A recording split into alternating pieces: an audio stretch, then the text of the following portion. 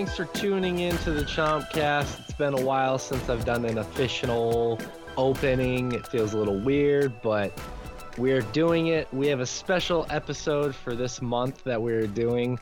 Last month we did a show where we were talking about our most anticipated games, and it went on much longer than we anticipated it to go. And from that, the longest conversation by far was the Final Fantasy VII Rebirth conversation that we had amongst us. And in that moment, I realized we have to do a hype show for that game because we had a lot to talk about. So we're going to do that for this month as our episode. I'm really, really excited to talk about this game. There's a lot to unpack already, and the game hasn't even released yet. But before we do all of that, we got to get into some basic intros to make sure you know who you're listening to, because there are going to be a lot of voices. First, we have the extraordinaire himself. He was just dabbing on camera. We have Josh Fowler piping in. He was just dabbing. It's you cough into your elbow, not in your hand. There, it's Josh was dabbing and doing nothing else. I will hear no other explanation. Josh was dabbing like he was 2012. I don't understand why you ascribe me this youth I have no claim to. Well, you know what? You're trying to relive the glory when dabbing was a thing. You know, Josh, actually, so I know you're really into basketball. There was a player the other day who hit a shot, and he went to ultra frenzy, like ADHD dabbing down the court, and I couldn't help but think of you because all you ever do when I see you is dab. It's true. It's nothing but dabbing here. It's I'm going with the bit now. It's no longer. Your kids walk in and they're like, Dad, when are we getting dinner? And you're like, check this one out, and you're just dabbing. But we're so hungry, Dad. Call me Dab from now on. Don't call me Dad anymore. Just call me Dab. Yep. I like the varying degrees of faces that I'm looking at in just disgust and dismay. Yeah. Yeah. Say that out loud. What's wrong, Dabby? No. That's why I wanted you to say it out loud. He wanted to hear you call him Dabby. Yeah. Dabby is a free elf. I like that, Les. I love the way she wrote a class of slaves that just liked being slaves, and so it was okay. Yeah, and they love dabbing. That's the version I remember. I remember that too. Yeah. No, that's how I remember it. Yeah. Well, Josh, I'm glad you're here. Piping in just now was Rich, who was absent last month. We were able to wrangle him in today. I'm very happy you're here, man. Good to see you. I made it. I'm proud of you. That'll pass. Can you give us... You can't pass. Can you give us a little window into where you were at last month? What were you doing? I don't remember. That's a legitimate answer. I don't... Pass. Pass? Yeah. I mean, I'm all over the place, man. International. International love. Yeah. I wasn't international, though. Oh, okay. Just bailing. Just national. Just local. I'm local. I mean, not local, but not international. I'm a local man. Okay. I wouldn't put it that way, right? I would. Is that what it was? Did you skip us No. for F1? The season hasn't even started yet. The season starts next week. Oh, you were doing your F1 hype podcast last month. That's what you were doing. Here's the funny thing is, like... Yeah.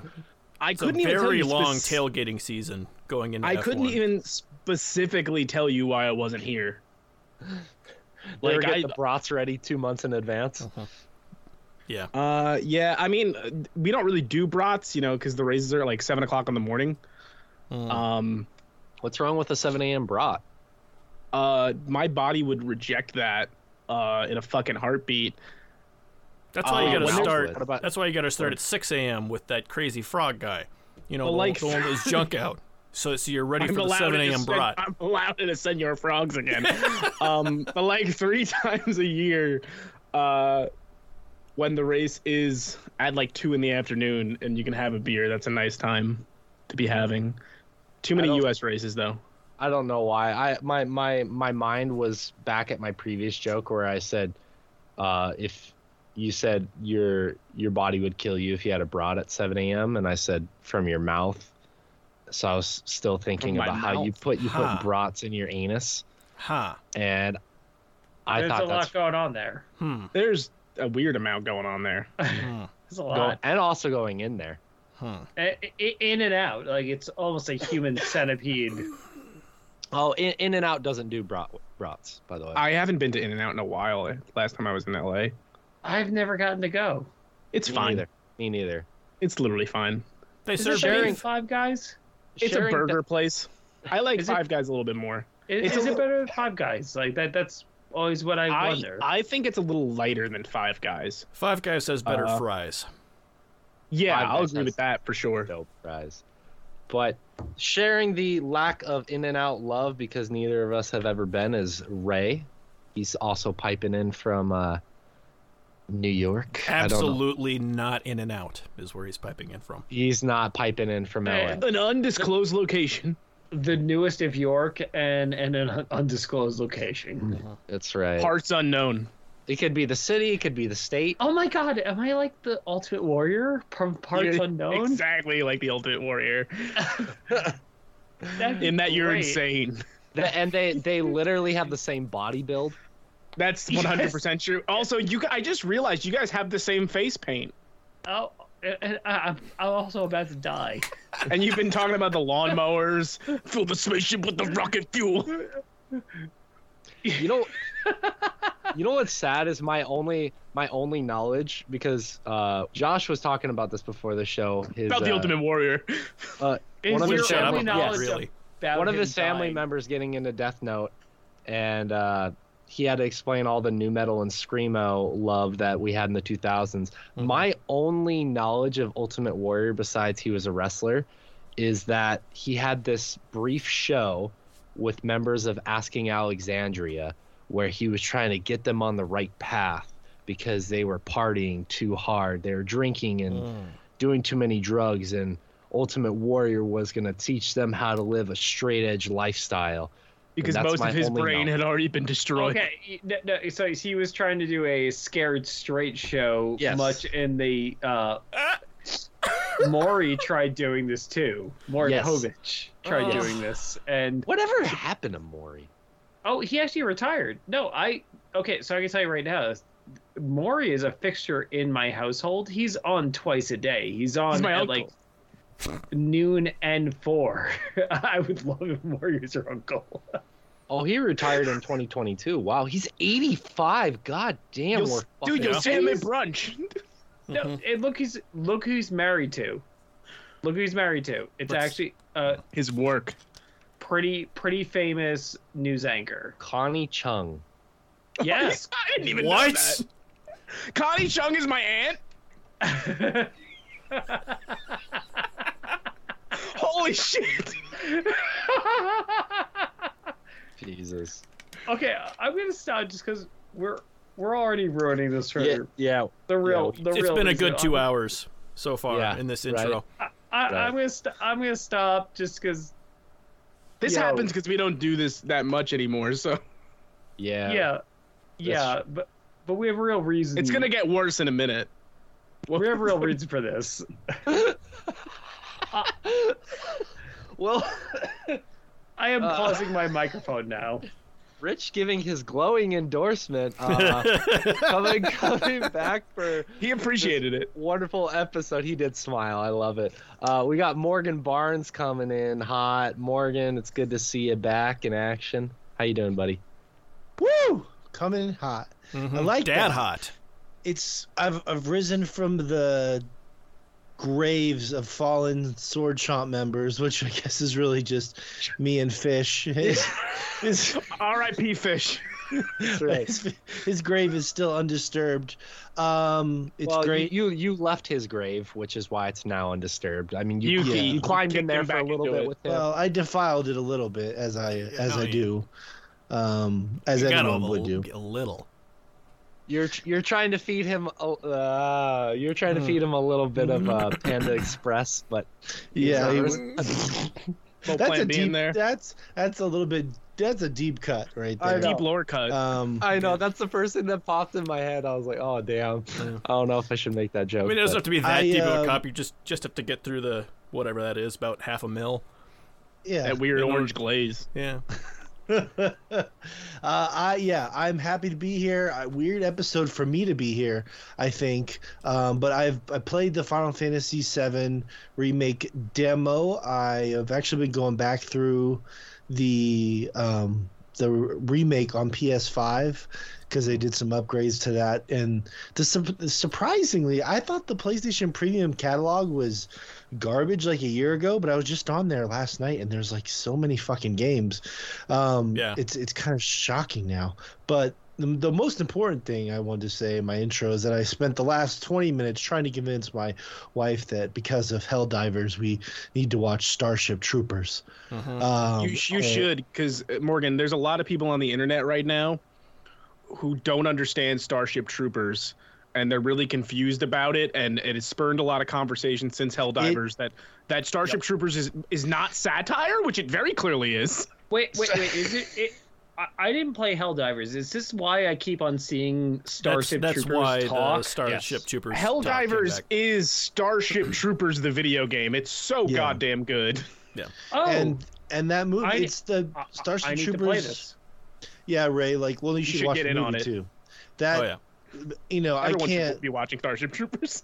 It's like the perfect B movie. When I was a kid, it was one of my friend could rent the movie. His parents were like kind of those lenient parents, and my parents were all like really particular about what the fuck I could watch. So I'd go over to his house and I'd watch all these bugs exploding and get to see all this nudity. And I'm just like, man, this is the greatest movie I've ever seen. I think my mom showed me Starship Troopers when I was like 8.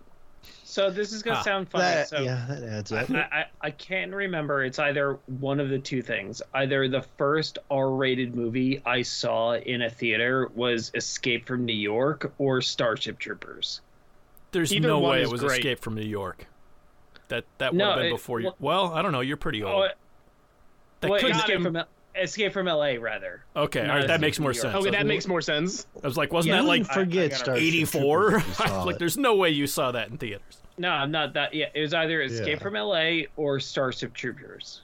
Ray, all I will tell you, and I thought I had told you this already, to sell you on the Helldivers thing because I'm enjoying the hell out of it, is that tonally and world building wise, it is Starship Troopers, but of the two different aliens you can face in it currently, one is pure Starship Troopers, and the other alien race is just Terminator Future War bullshit. Are they like robots or something? Yeah. The other race, they're literal perfect. Terminators. They're literal Terminators. It's perfect. Okay. That's the crossover I didn't expect. But yeah, so it's been a wild night. But yeah, I'm excited to be here, talk some Final Fantasy as well. So with the boys. With the boys. Getting the gang back together. Woo. That's right. One last job, and then we can all retire. Boys are back in town. Yeah. Just kidding. We can never retire. Our economy is broken. Yeah, it's not a thing anymore. We can't afford to retire. I'm going to do a number on heist movies for our generation. Speaking of letting things not die, let's talk about some Final Fantasy VII. I played that game, 1997. You say? Yes, right. Hey, that's the same year Starship Troopers came out. Is it really? Yeah. It's a hell of a year for media, and that's a hell of a transition. So let's talk about that really quickly. Just to kind of break the ice a little bit, I'm going to ask you guys like a very simple question. I will start with you first, Morgan. Fuck Barrett, marry Red 13, kill Mog. That should have been the question. Mine is much more vanilla. Morgan, what is your level of appreciation for the original, the 1997 Final Fantasy VII? Yeah, so briefly, I kind of got into it backwards. When Final Fantasy VII first came out, I missed it. I didn't have a PlayStation, and Final Fantasy VIII was my introduction, and then I ended up going back to play 7, and I really enjoyed it, but it was like weird because I missed when it was like a cultural phenomenon, and it was like really yeah, and it was cutting edge, and so I didn't get that like super magical feeling, but I could tell it was a magical game, because because 8 was such a graphical improvement among other things. So I was just like, okay, this is still really cool, like I love Final Fantasy now, so I'll try this Final Fantasy 7 thing out. And then I did the whole thing. I bred billions of chocobos to try and get, what was it, the golden chocobo. Chocobo. Got the night. Had to get the Knights of the Round, had to do all that jazz, and I really enjoyed it. So I missed it, but went back to it and had a good time. Okay, I like that. That was quick. I like that. That was succinct. It was very succinct. Rich, let's see if you can top that. What was your affinity for the original? This is great. I have a really good one for this. Have you guys seen that Robert Pattinson interview for the Batman where he just starts talking about Final Fantasy VII? No. For anyone that has, it's real. Be real. It's real. He starts talking about how Tifa, Aerith, and Cloud taught him what a love triangle was and how it's the greatest story ever told. That's how I feel. This is a good interview. You're really selling me on the Batman. Like he's an insane person. It's a great interview. You guys should watch it. But the Batman is quite good also. But anyway, it is. Some would say it's the best Batman film ever made. I'm some. Hi, some. Hi. So I was technically late to the party on Final Fantasy VII also, but just Batman because and Robin in the mix there. Let's watch Batman and Robin after this. I gotta get on a plane, but let's just do whatever. You have 3 hours. I'm just. What do you think I'm doing? We'll bring back Chopping After Dark just for that. Oh my god, I'd love that actually. Yeah, somebody write that down. So I was a few years late to it on it, mostly because at launch I was only like 6, so I don't think I was quite old enough to like really comprehend it in a way that was meaningful. So I want to say I probably played it for the first time somewhere around like 2003, 2004. But it was in a time in my life where I didn't have access to a ton of games. I just kind of had the games I had, and I can't even tell you how many times I must have beaten that game. Like, it is formative in my taste of RPGs. That makes sense. Interesting. So you got into it 7 years late, and it's still, like, retroactively you caught the zeitgeist. Well, the thing is, and I'm not sure if we ever like really got into this, like a lot of my taste in games was formed with stuff that was later on, because like my parents would buy me consoles and stuff, but for like I got the PS2 late in its life cycle, like they would buy me stuff as it was cheaper, and I was playing a lot of games that were outdated when I was younger, and I was kind of behind in the zeitgeist of stuff, but it made me have a deeper appreciation for games that were before my time. By the way, we said zeitgeist 4 times already, so I want to keep a zeitgeist. Oh yeah, counter. we're playing a drinking game. There will be no survivors. Yeah. So a lot of good men died on that podcast. Thank you for talking to us about the zeitgeist, Rich. Josh? You're welcome. Josh, what was your kind of appreciation for the original? I was also late to this. I actually did play them in order, but in order starting way later because I was a PC gamer growing up. He was trying to figure out how the plot's connected. Well, that too. I thought trying to figure out how the plot's connected order... through a bunch of fan translation hacked ROMs. Where the fuck is Shadow? Yeah. Like, I don't know how Butts fits into all this, but I'm going to figure this out. I'm going to figure it out. This can't be the same Biggs and Wedge, can it? Yeah. But, yeah. So, I kind of, similar thing to you, not with my parents buying it because it was cheaper, me buying it because it was cheaper, and going through a bunch of those old PS1 games, back when used games were a thing and were really cheap. But getting to the actual question, wasn't the biggest fan of it when it first came out, because I didn't get around to playing it until after Final Fantasy X would have come out. So kind of going backwards from, having voice acting finally in a Final Fantasy game like that. I wasn't going backwards, because again, I was still playing them in order, but I knew that was what was capable at the time, and it was a little hard to appreciate some of the revolutionary features on there, because again, going into 7 after 6, which is just absolutely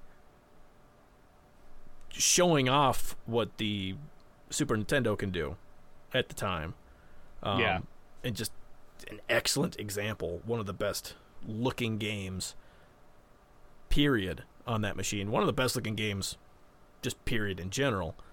And then going to 7, which is doing a lot of cool stuff for the time, but is really damn rough going back to it, with a lot of that early, growing pains going into 3D rendering. It was revolutionary at the time, but also because of the time it was at and when it hit, we were still learning how a lot of the stuff that worked. So like, we learned a lot quickly, and it shows with its age, like you're saying. Yeah, some of it's still really impressive, like even considering what else was done on the platform. Like it's not all bad. It's not. It got more right than wrong, I think. Yeah, that's fair absolutely. To say. It was still outstanding, but it is not as impressive as something like, I mean, it's a similar situation to like, Final Fantasy VI is just amazing for the platform. Final Fantasy IX is amazing for the platform, like how much they can get out of it. Sure. And so it didn't hit me quite as hard. Still loved the story, but wasn't as blown away with it as a lot of people were whenever it first came out. Completely fair. Ray, you've been patiently waiting. I think honestly at this sorry. No, it's cool. I just actually have no thoughts at this point.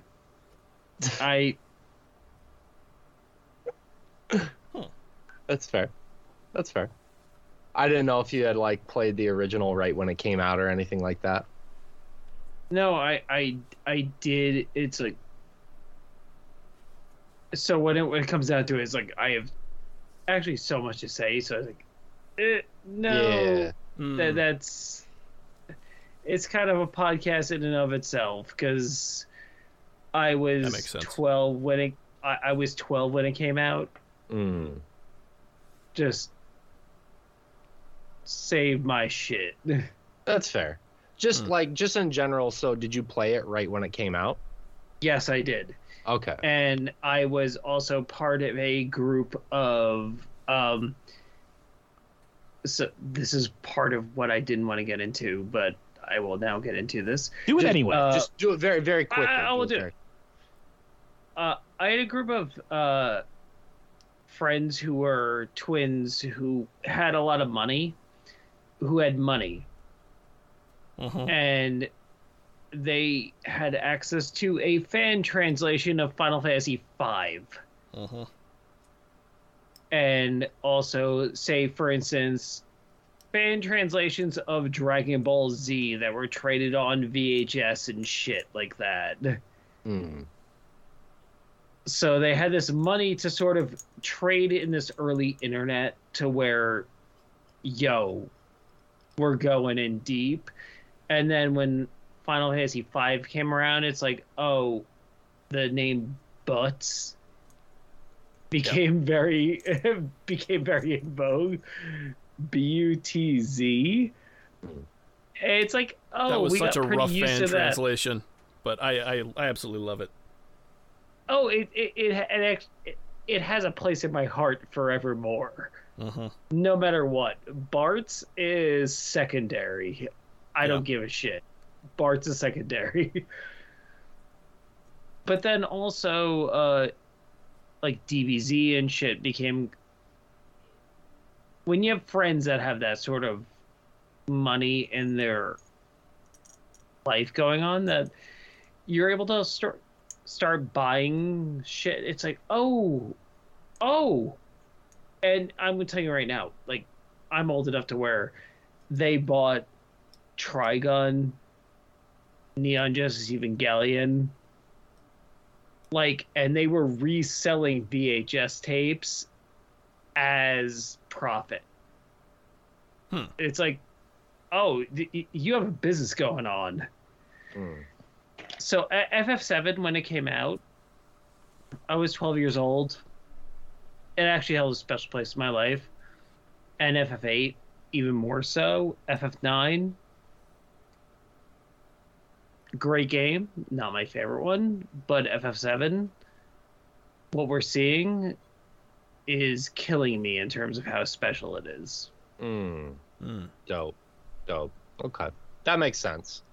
And just to go very quickly, my father bought a PlayStation 1 and he ended up borrowing this game from somebody when I was 7 years old.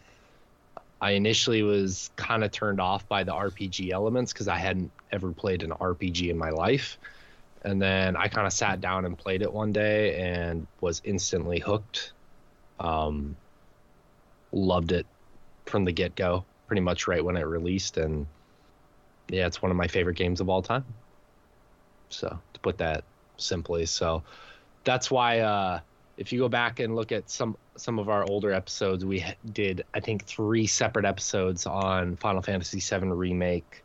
For me and Rich especially, but for Josh and to some degree Morgan as well, that was before he had parted ways, that there was just a lot for us to talk about there, both positive and for some people negative as well, just because that game was so influential for all of us as we were growing up. So, yeah. So let's get into the actual content now of what we're supposed to be talking about. I played it. I want to kind of start with the demo, actually, because during the trailer, they announced that the demo was coming out and it was going to be a 2-part demo. The second part was going to be added a little bit later on. They were putting some finishing touches on it.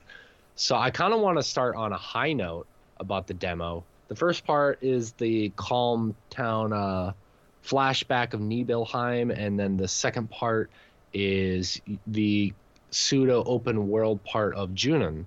It's right before you go into Junon. So it's after, like, it's between those two areas that you play the demo. I want to ask you guys, those who did play the demo, what was the best part of the demo? I'm actually going to start with you on this question, Josh. But what was the best part of the demo, and why was it Red 13 riding a chocobo? I was going to say uninstalling it, but, you know, I figured that's why you went to me first.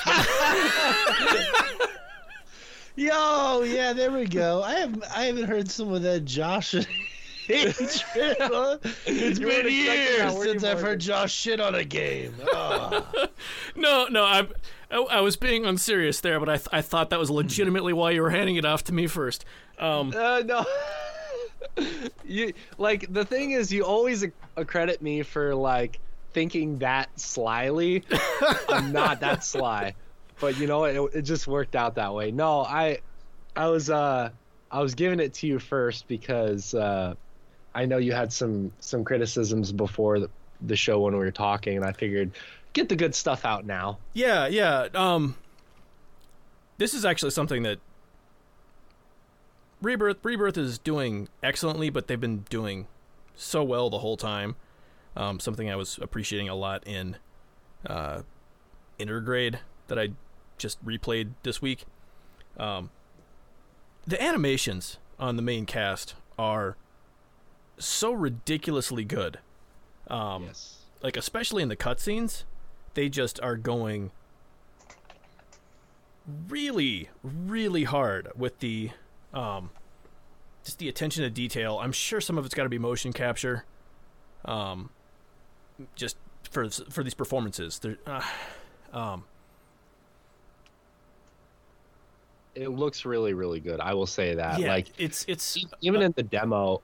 In the demo, granted, it is a demo and it's for performance, but looking at Remake to Rebirth, where one of our big criticisms of Remake was that, like, some of the ancillary characters looked really bad comparatively because of how well they did animating the main characters. It doesn't look as bad, at least in the demo so far.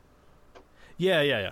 And especially coming from 7, which, again, this was of the time, but in order for any of that to read at that definition, all the animations were over the top, just pantomime type, giant motions to show emotion and everything.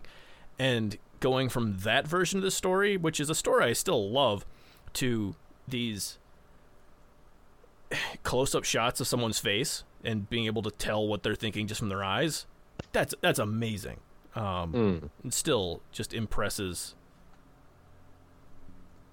on a whole different level. Yeah, absolutely. Ray, did you have time to play the demo or not yet?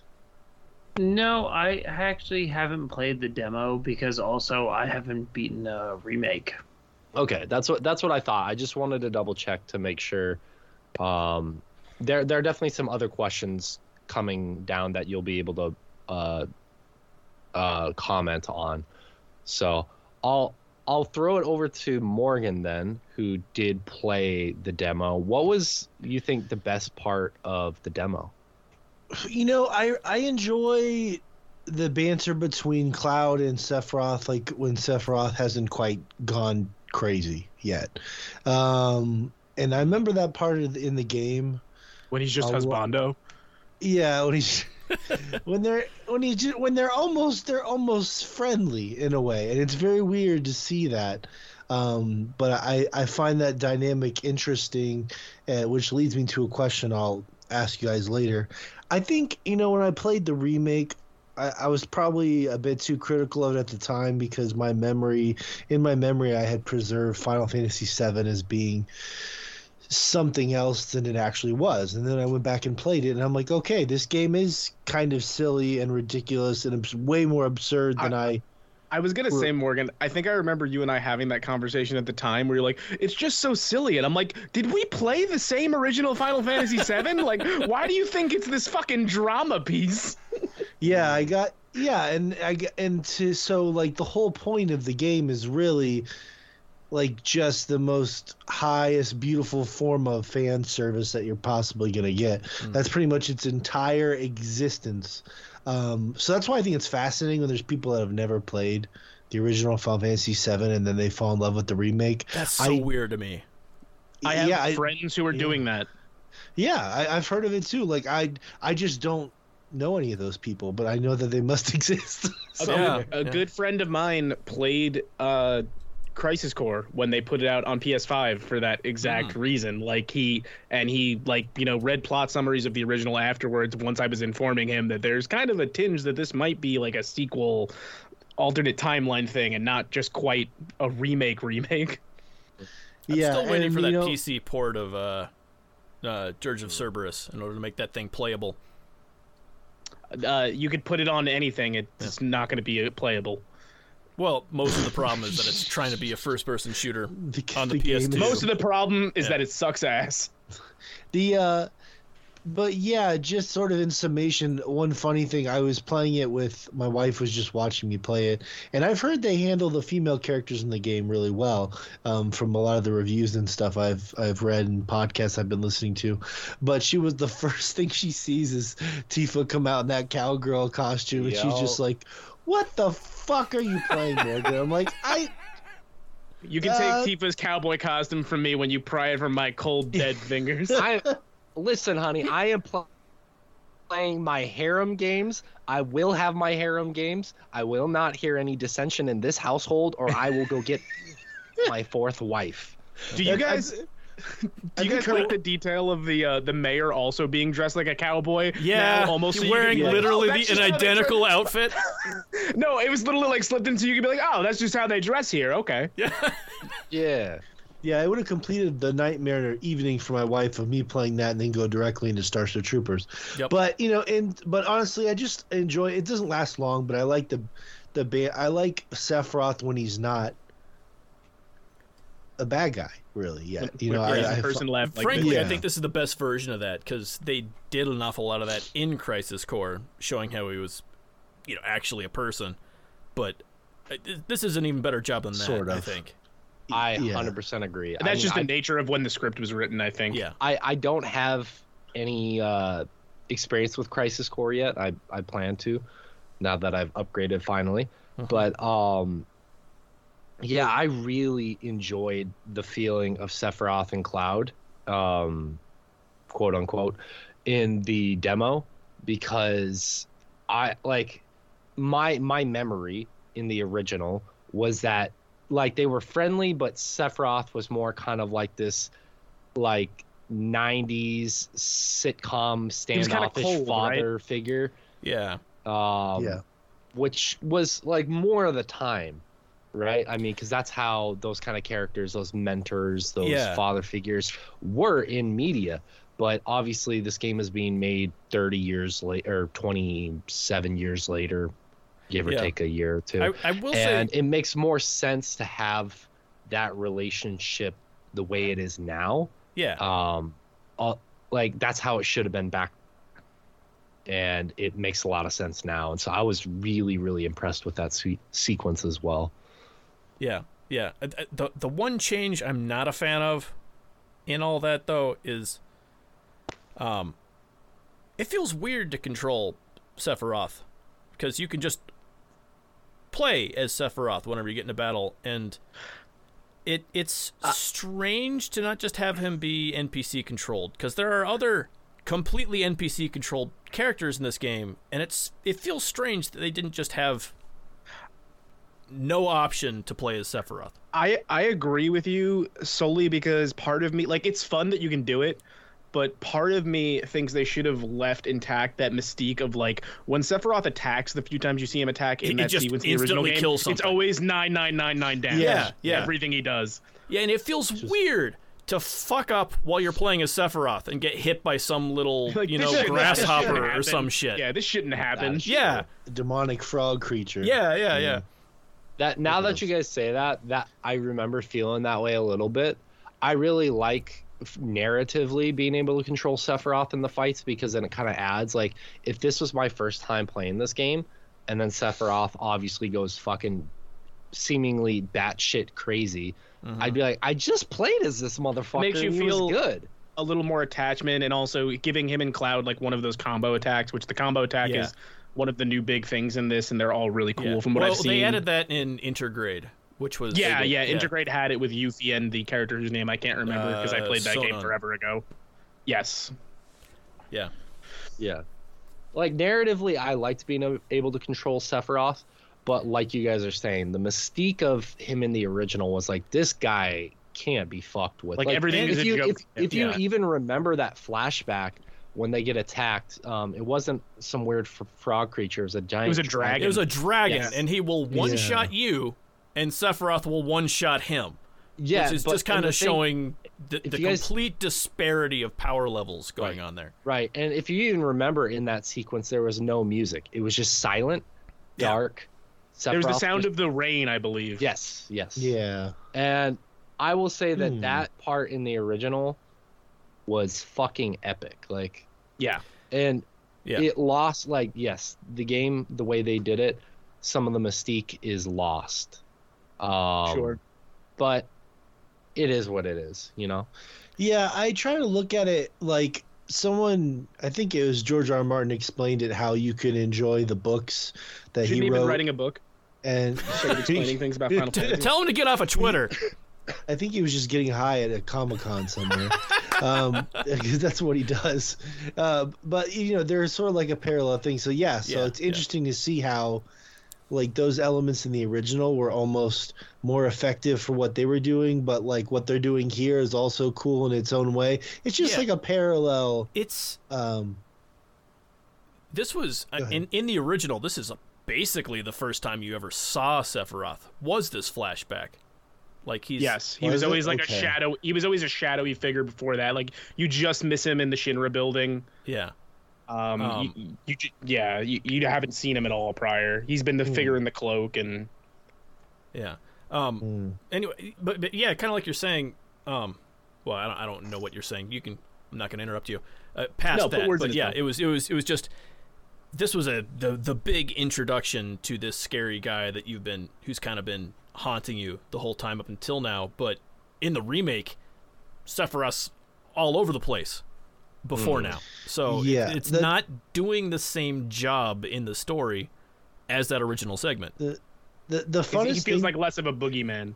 Yes. The funnest thing for me to see, just from like the human aspect of it, the people that are making this game, is to see what they choose to change and what they choose to keep the same. When you played like I just played the first hour of the remake last night, and it is such a faithful gorgeous adaptation, because they want the beginning of that game to be basically exactly the same. And it is bombastic. It is like it is a good intro. It is a good thing to jump you in the middle of this terrorist attack.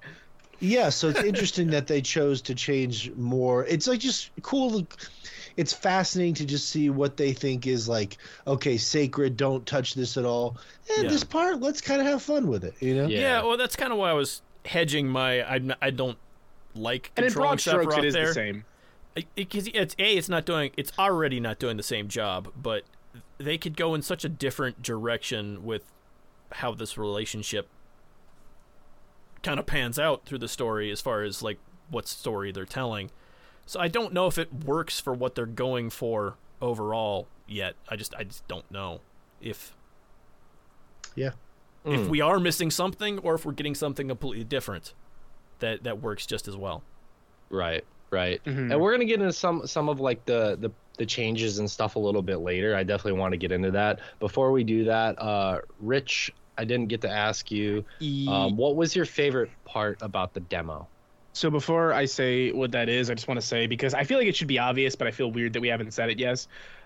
We're gonna get spoilery for the original Final Fantasy VII and every like this potentially spoilery for Rebirth, because one of the things that I think is a really good attention to detail, and Josh had mentioned earlier how like it's strange that people who have not played Final Fantasy VII at all are probably experiencing this for the first time.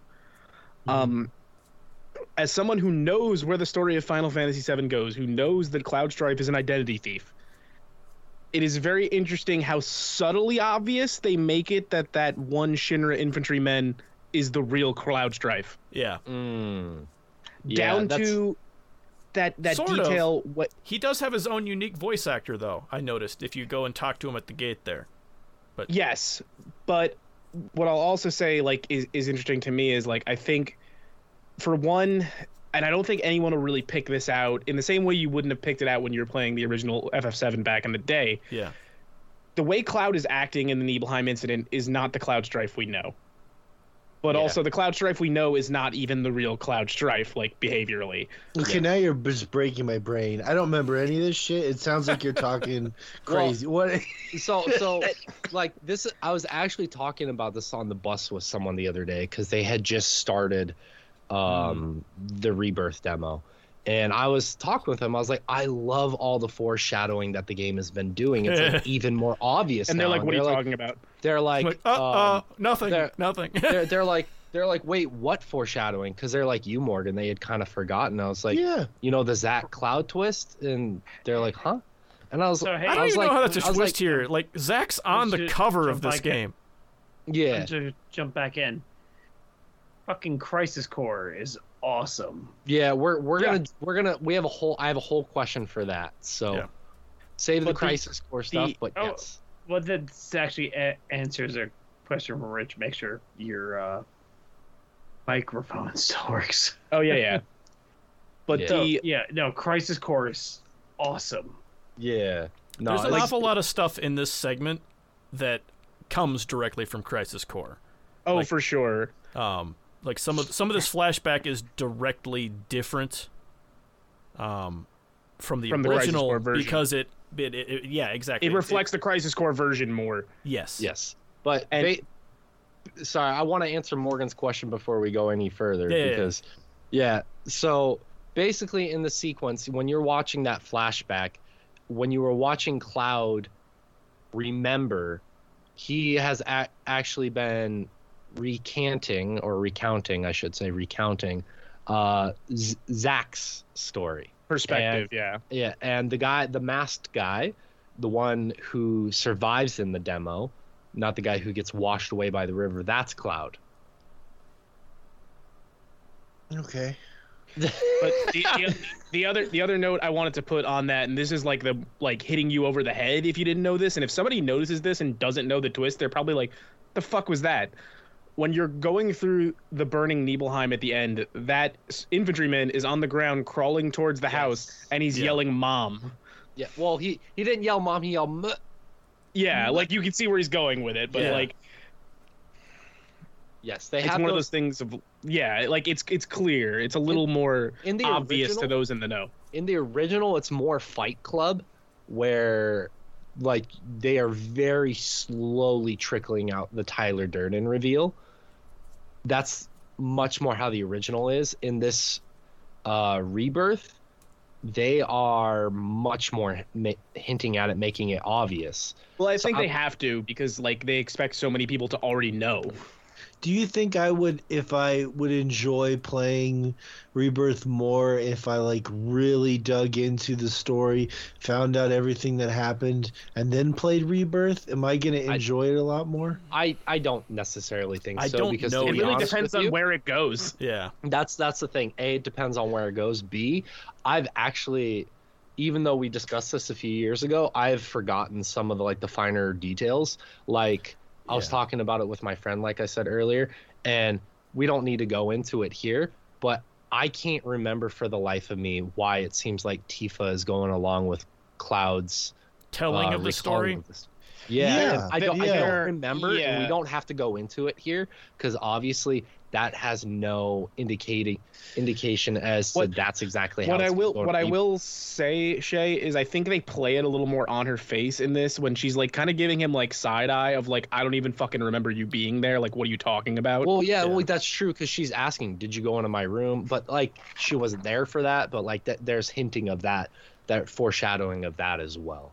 There is a point, like I won't get like super into it like later in the original FF7 because I replayed the original like 2 years ago maybe, where she kind of gets into it of like when you showed up in Midgar, you weren't acting like the Cloud Strife I knew, I hadn't seen you, and then you start telling us the story about Nibelheim, but like to my memory you weren't there. Yeah. That's true. Weird. So I don't think she actually mentions that until City of the Ancients. Is it? I thought. Yeah, it's the City of the Ancients. I thought she mentioned that before that in. She doesn't bring it up until you find out about Zack. Oh, okay. For some reason, I thought that she mentioned part of that during the Gold Saucer section. I don't remember, but it's been a while though. It has been, yeah. Very quickly, besides Red 13 riding a chocobo, which was absolutely one of my favorite moments of the demo, that made me chuckle. I really enjoyed just the atmosphere of the Nibelheim sequence as a whole. I really liked when you get into the mansion, and it is like the second time when Sephiroth has discovered the Genova stuff. It is very creepy. I felt like I had shades of Resident Evil 7 walking around in that house. Like, it felt very creepy, much worse than the original.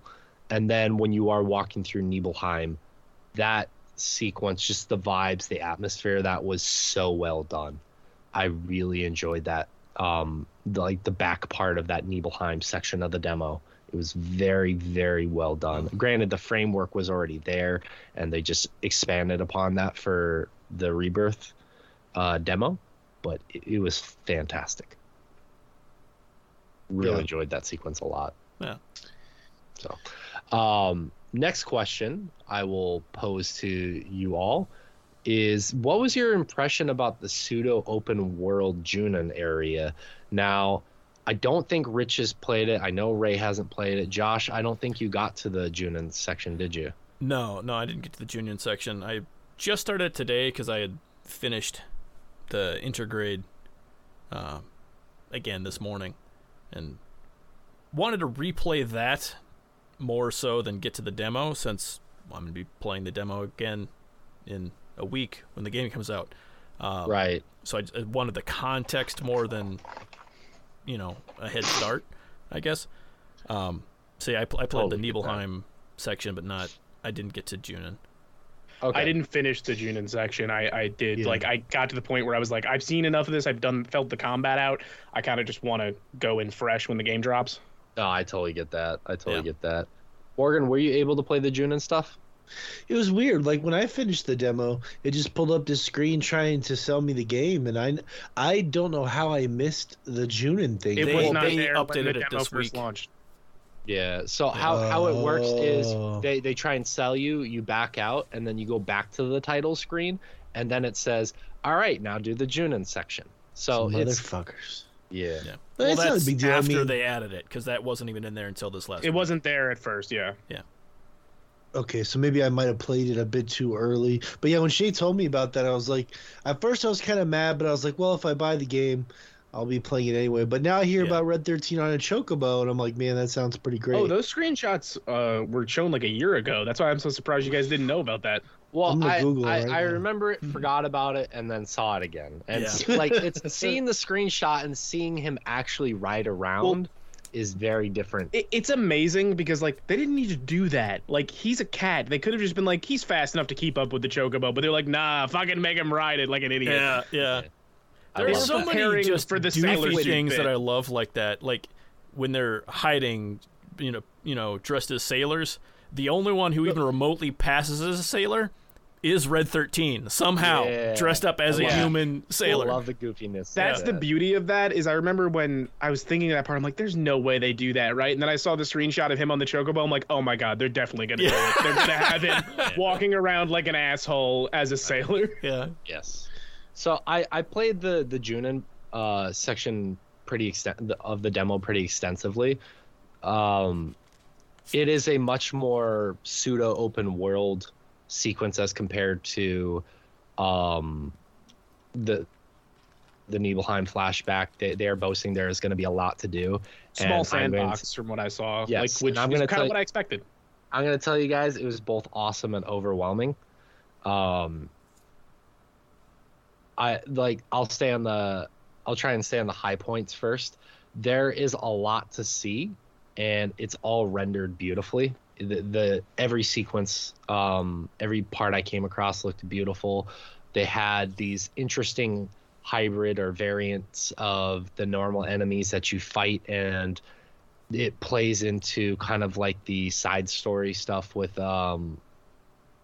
what's the materia guy's name? Not Charlie, but Chadley. Chadley, yeah. There's a lady Chadley now. Yes, is it Chadley or Her name is Mai. It's got to be. It's Chadley. Chadley. That's right. Yeah, and there's some stuff that plays into that when you fight some of these variants. That stuff is cool. I enjoyed it. Very, very JRPG, and also it kind of reminded me of Final Fantasy X a little bit in a way, where you're fighting all those variants. There are a lot of little things that you can get into, and if you are obviously someone who likes to be a completionist, there's so much for you to do, and that's for me where the fun and the anxiety both come from. But it's how do I say, it's shown in a way, those sections, or like the Junon section, where you can bypass most of that stuff and just get to the heart of the story. But so I'm not gonna. Yeah, exactly. I mean, if you are someone who doesn't want to do all that extra, it's within your power to skip it. If you're not mentally ill like me. I was hearing, Shay, that I was listening to some podcast today at work where they were breaking down how the open world is, and they said it's like job. Yeah. Just kidding. I was doing the same thing. Technically, I was gonna say technically, it's like part of my job. It's interesting because it sounds like it's very polarizing because they did the Ubisoft style Bukkake open world map. Just they did it badly. Yes, but it seems to be polarizing. Like some people really enjoy it, and then some people feel like it's kind of empty. And I mean, the game's obviously reviewing incredibly well. It's got like a 93 Metacritic, I think. But I'm curious to see how that open world, how I feel about it, because the open world where they just dump a bunch of shit out there, Ubisoft style, I wouldn't have expected that from it does that's part of where my anxiety came from, because that map was kind of like that, and I was like, man, I'm not a big fan of this. See, that doesn't really bother me, just because I like checklisty bullshit when I like the game it is wrapped up in. The reason I've been turned off from it in Ubisoft in recent years is because Ubisoft hasn't made a good game in recent years. They forgot the rest of the game. They forgot to make the game fun. Well, yeah. Far Cry 5 was all right. It wasn't.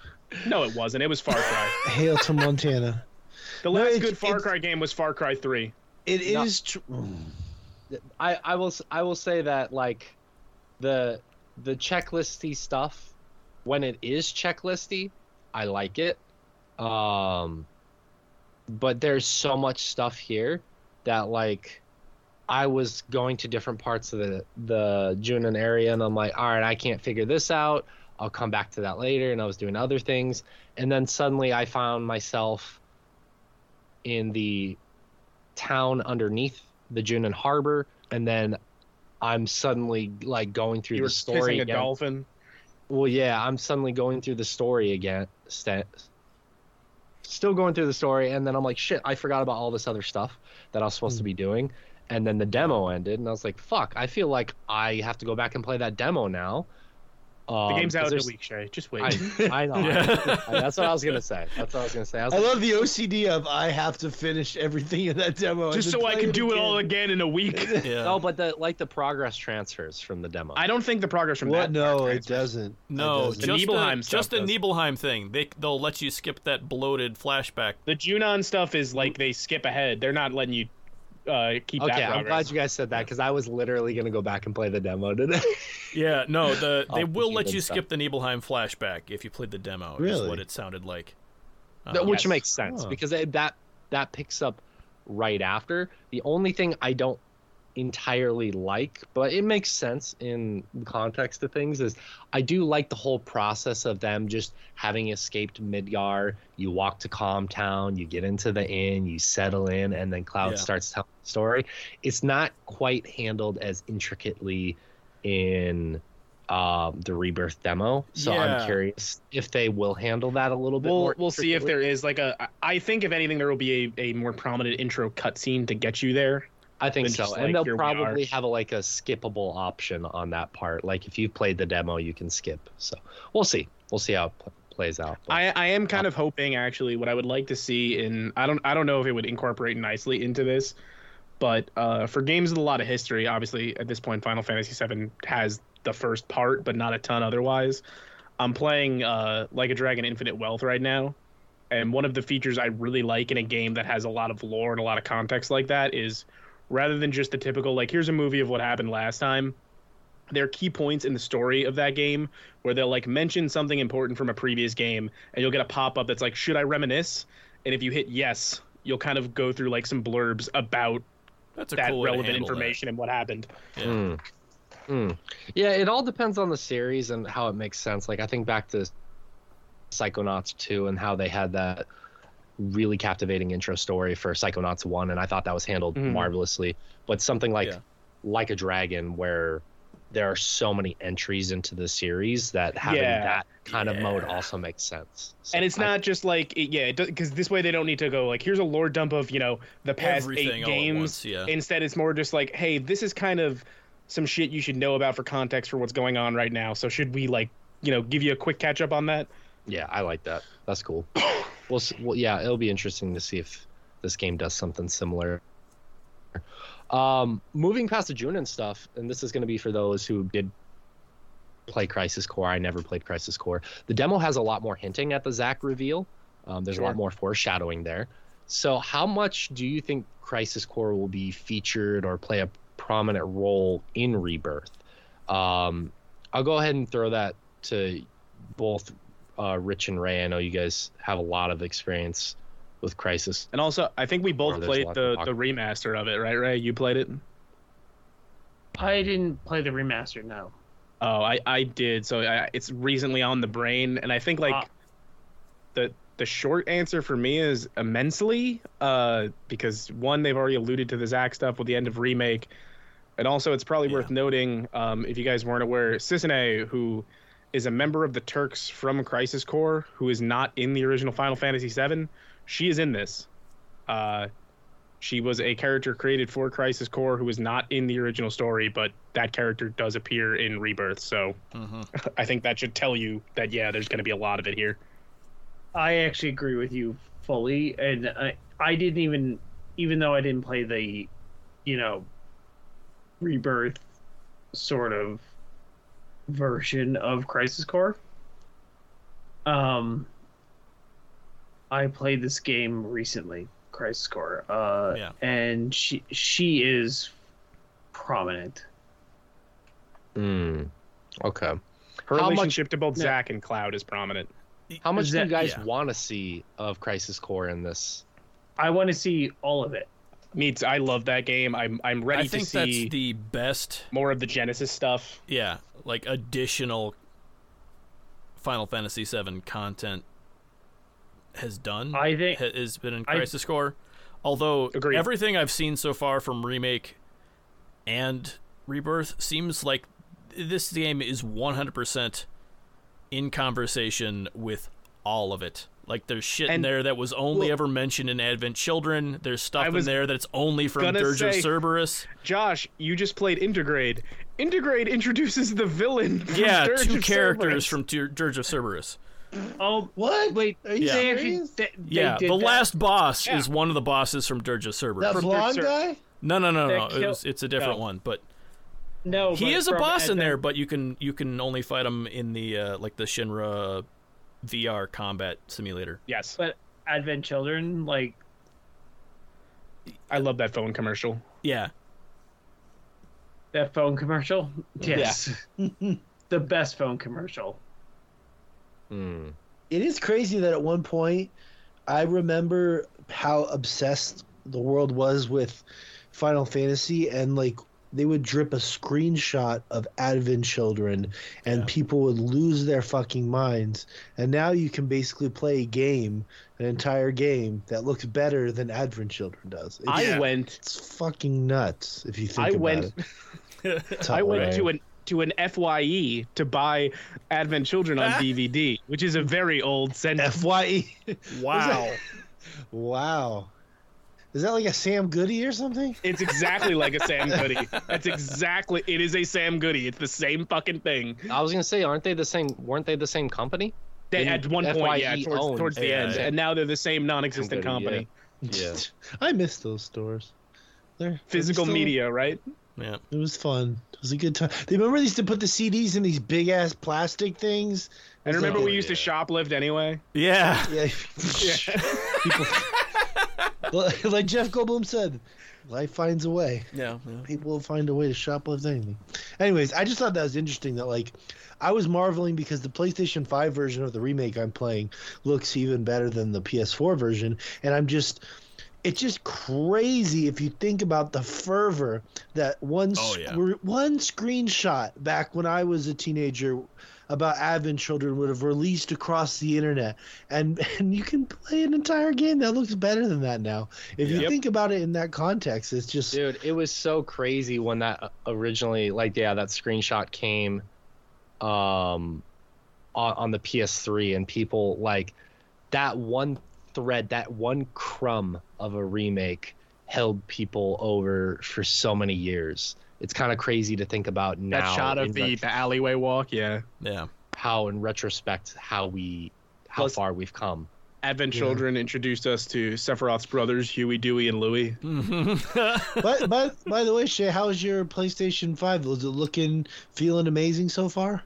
Yeah, it's been good. The biggest thing I noticed, because I finally picked up a PS5 this past week. I forgot to mention that. Thank you. I finally upgraded to modern day, and so I was you will like, be able to play this game.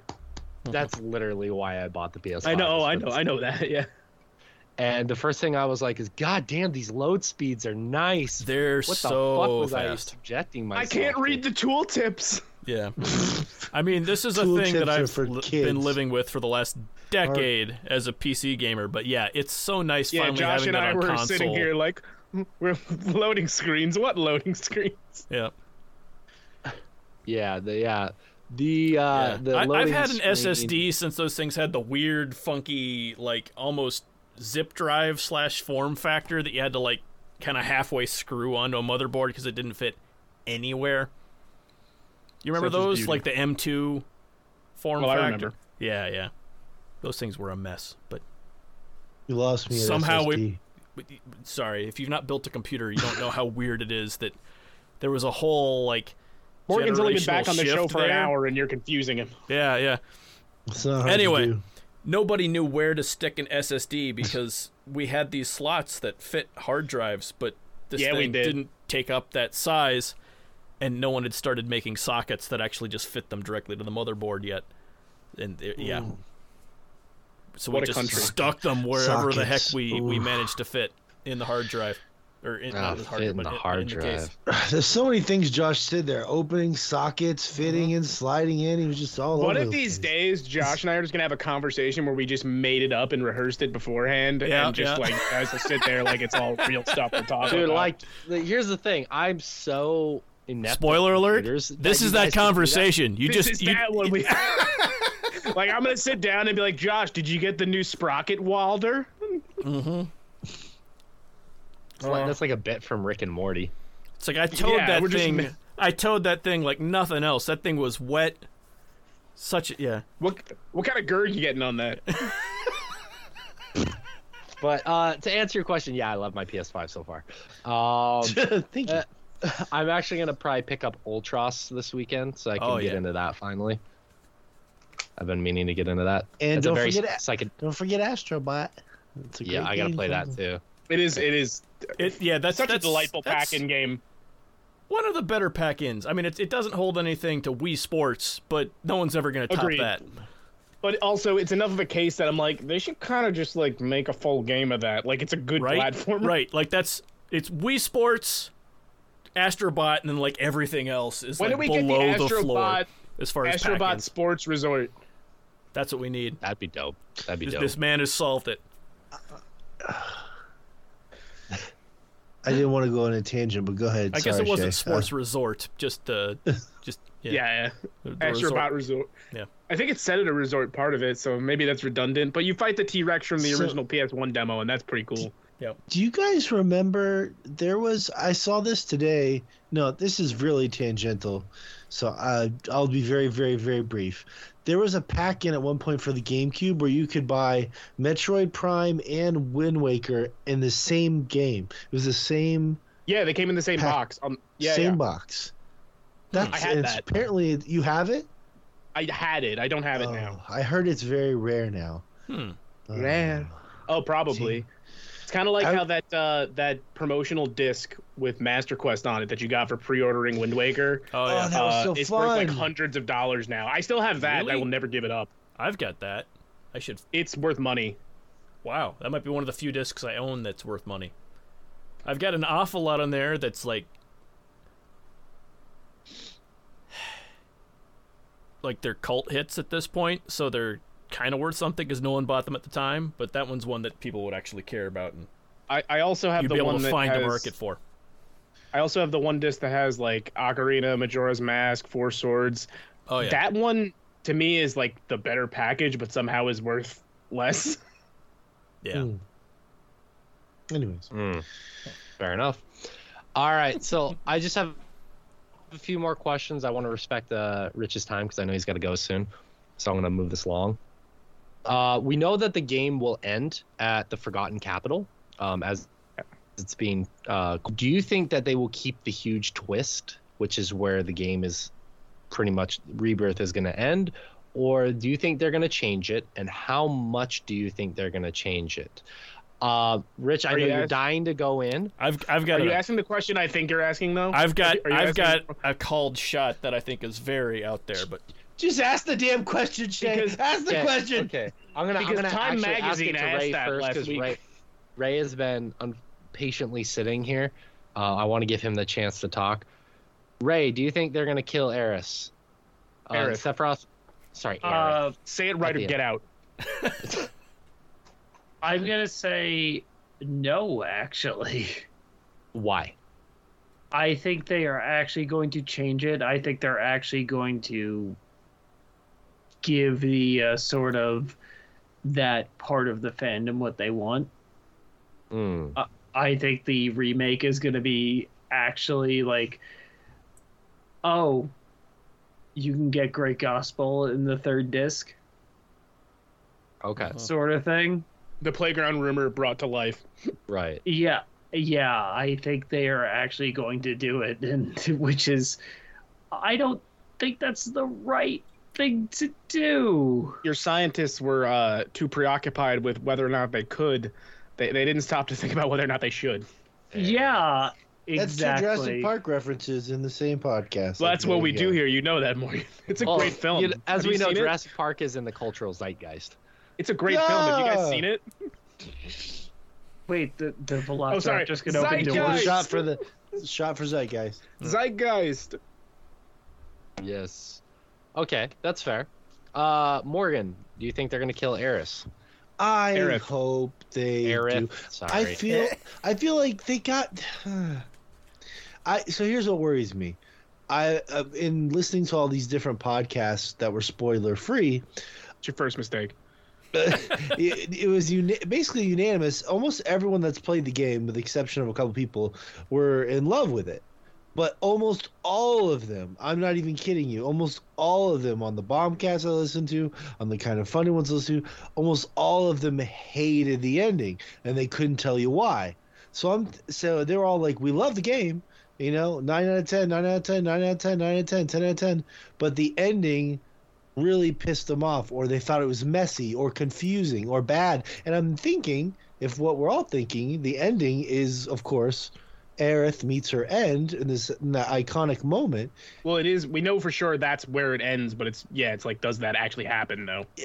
I'm so curious because like you can't fuck up that's such an important thing in the lore, even to me, it's someone who doesn't hold that game in the same regard that others do. That moment is just so important that like I'm just worried. I'm worried based off of what I've heard.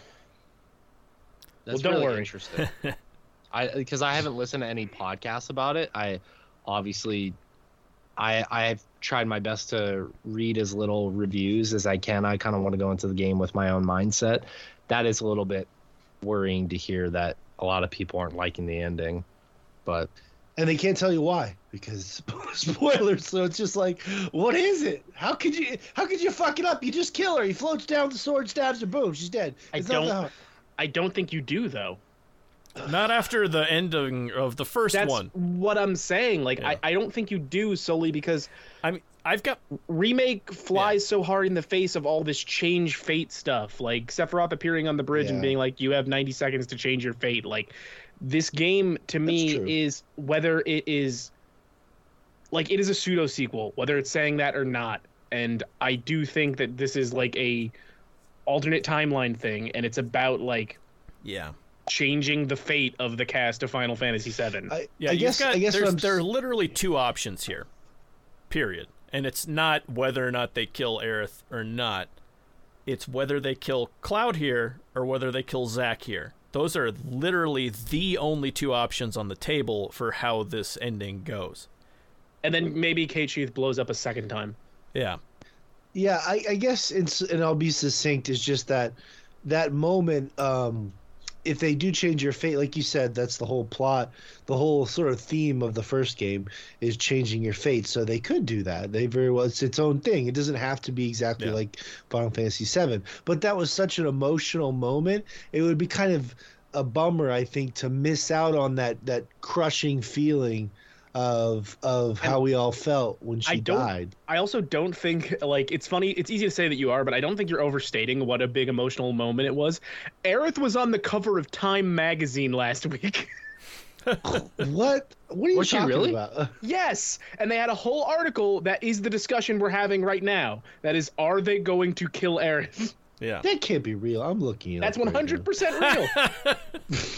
Yeah, but no, I don't think they do, because the whole point of this is changing the future, and you do in the first one. And I mean, so I guess I could be wrong. They could kill her now, and this is the big setback. Oh, you've changed fate so much, but you couldn't change this one, and that could be the way they're going into the end. So instead of my initial thought where one of them is able to prevent it, but they die instead, either Cloud or that's what or I Zack. was kind of thinking too.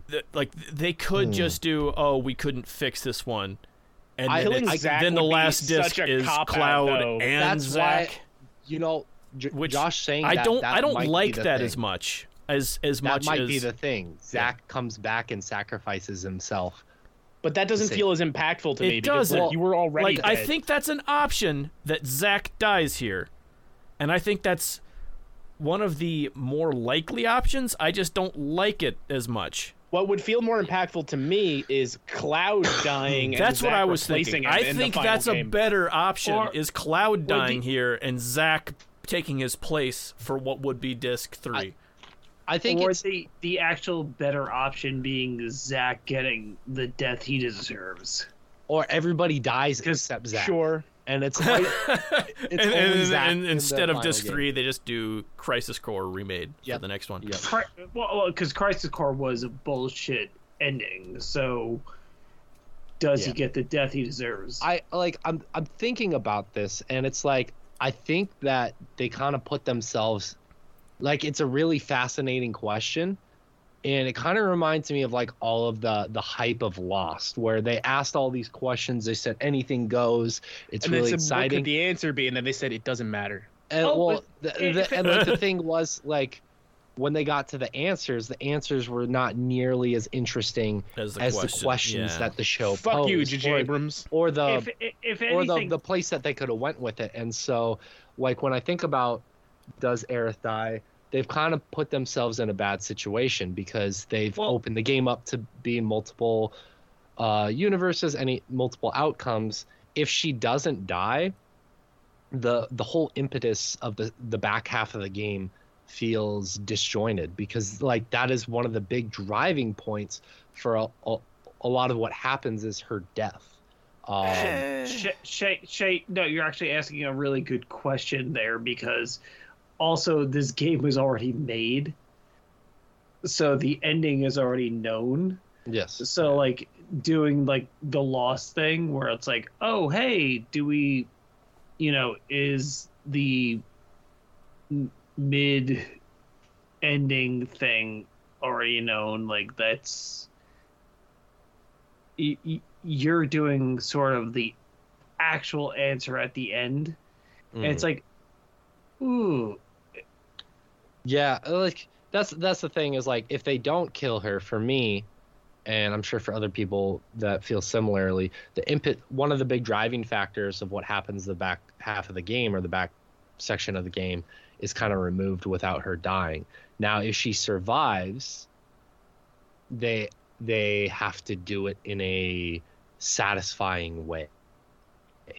And like Josh mentioned, if Zack sacrifices himself, that would feel really, really cheap. If Cloud, because he already did that himself, in order, it's a weird situation, because there's kind of a Crisis Core rhymes, because it has a big,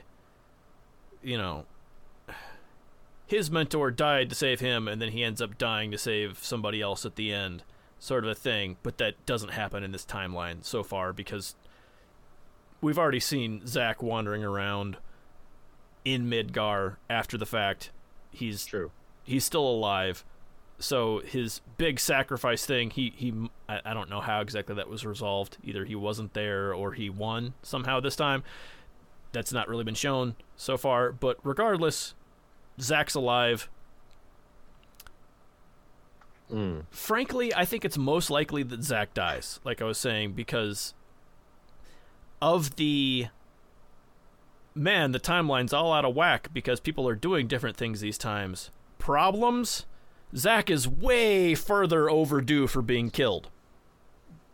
True. Than Aerith is. True. Yeah.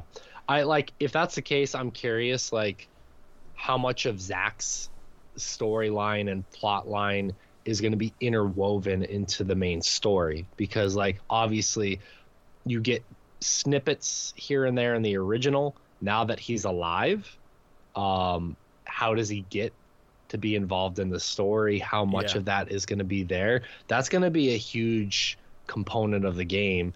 And yeah, he has to be there influencing some aspect of it. So I think it's safe to say that he's going to be somehow involved in the end of the game.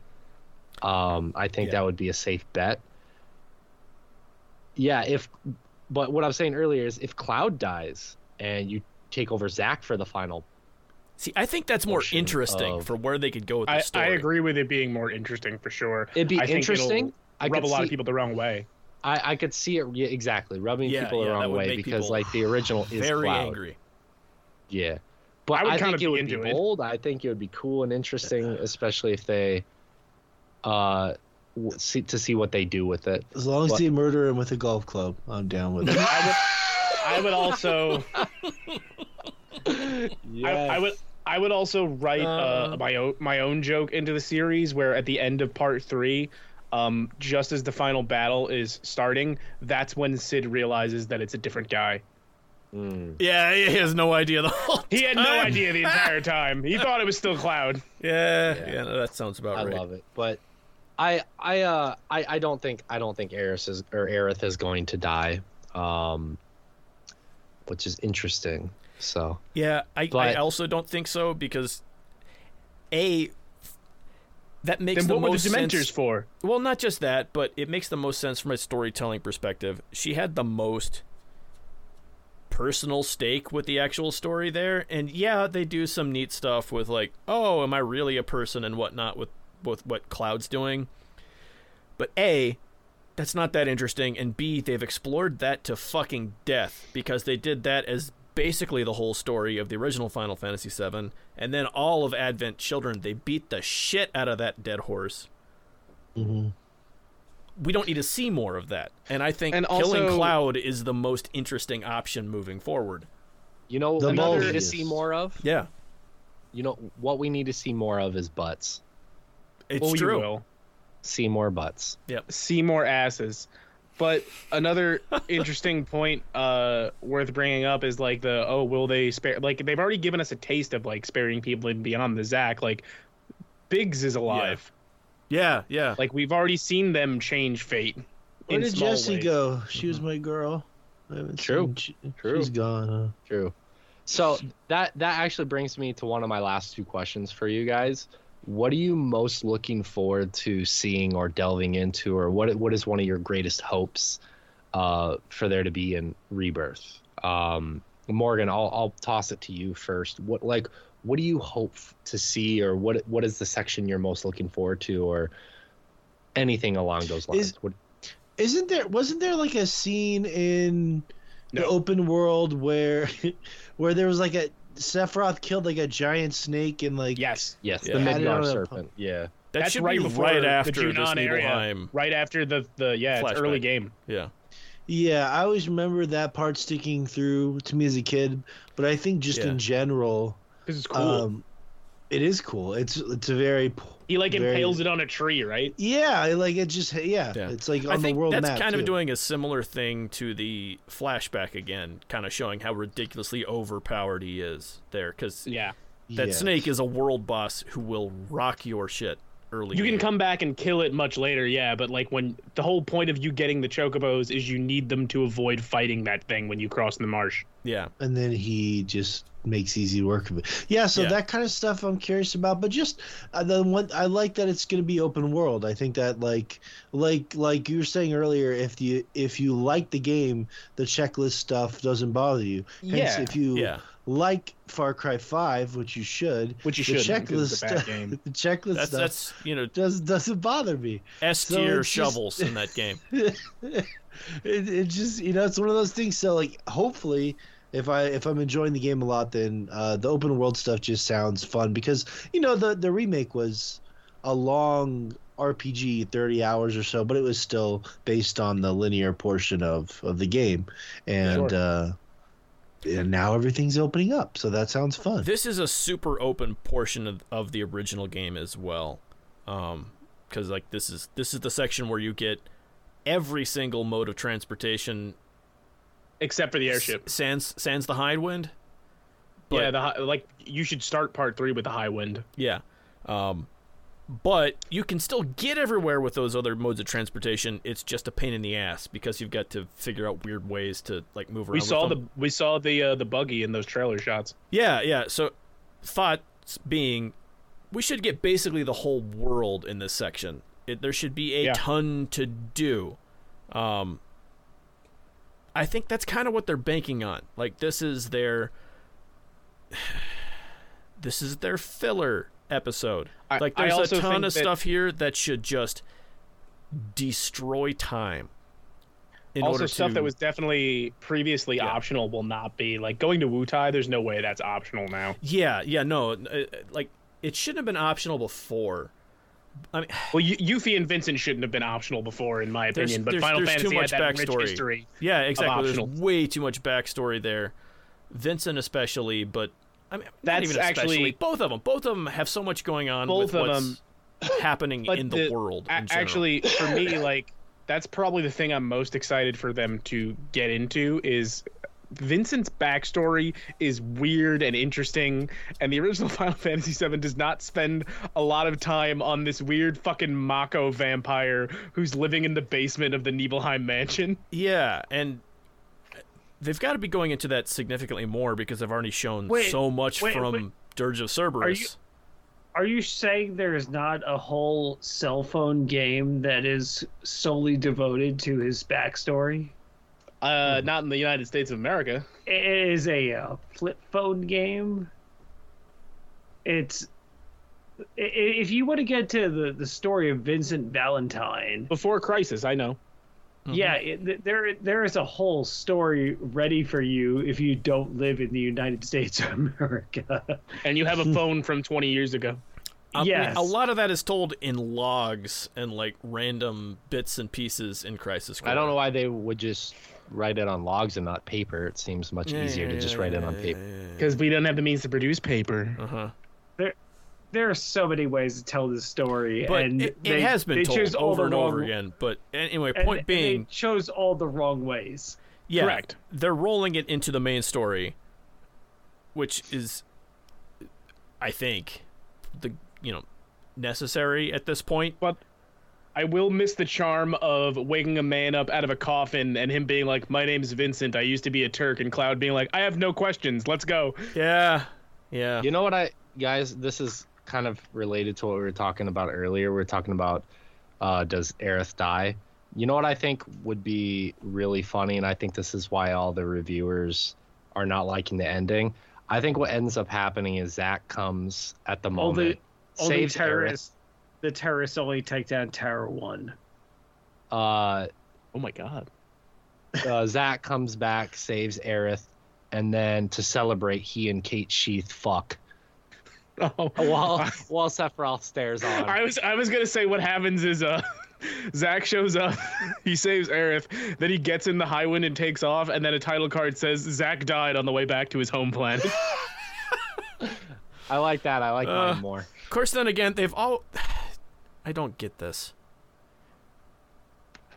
In this whole section in the original game, they do the whole, big black materia thing. It's so dangerous. We need to stop it. Cait Sith sacrifices himself because he's not an actual person by shrinking himself down to be inside the black materia. I'm like, oh my god, don't forget me. I'm gonna be gone.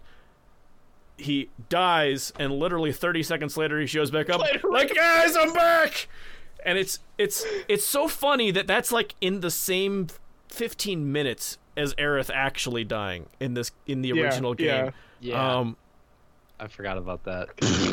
Yeah. That game was wacky. Yeah. I'm wacky tobacco. I can't wait to see how they handle that in this one. It's gonna be honestly. Hey guys, Final Fantasy VII is a fucking video game.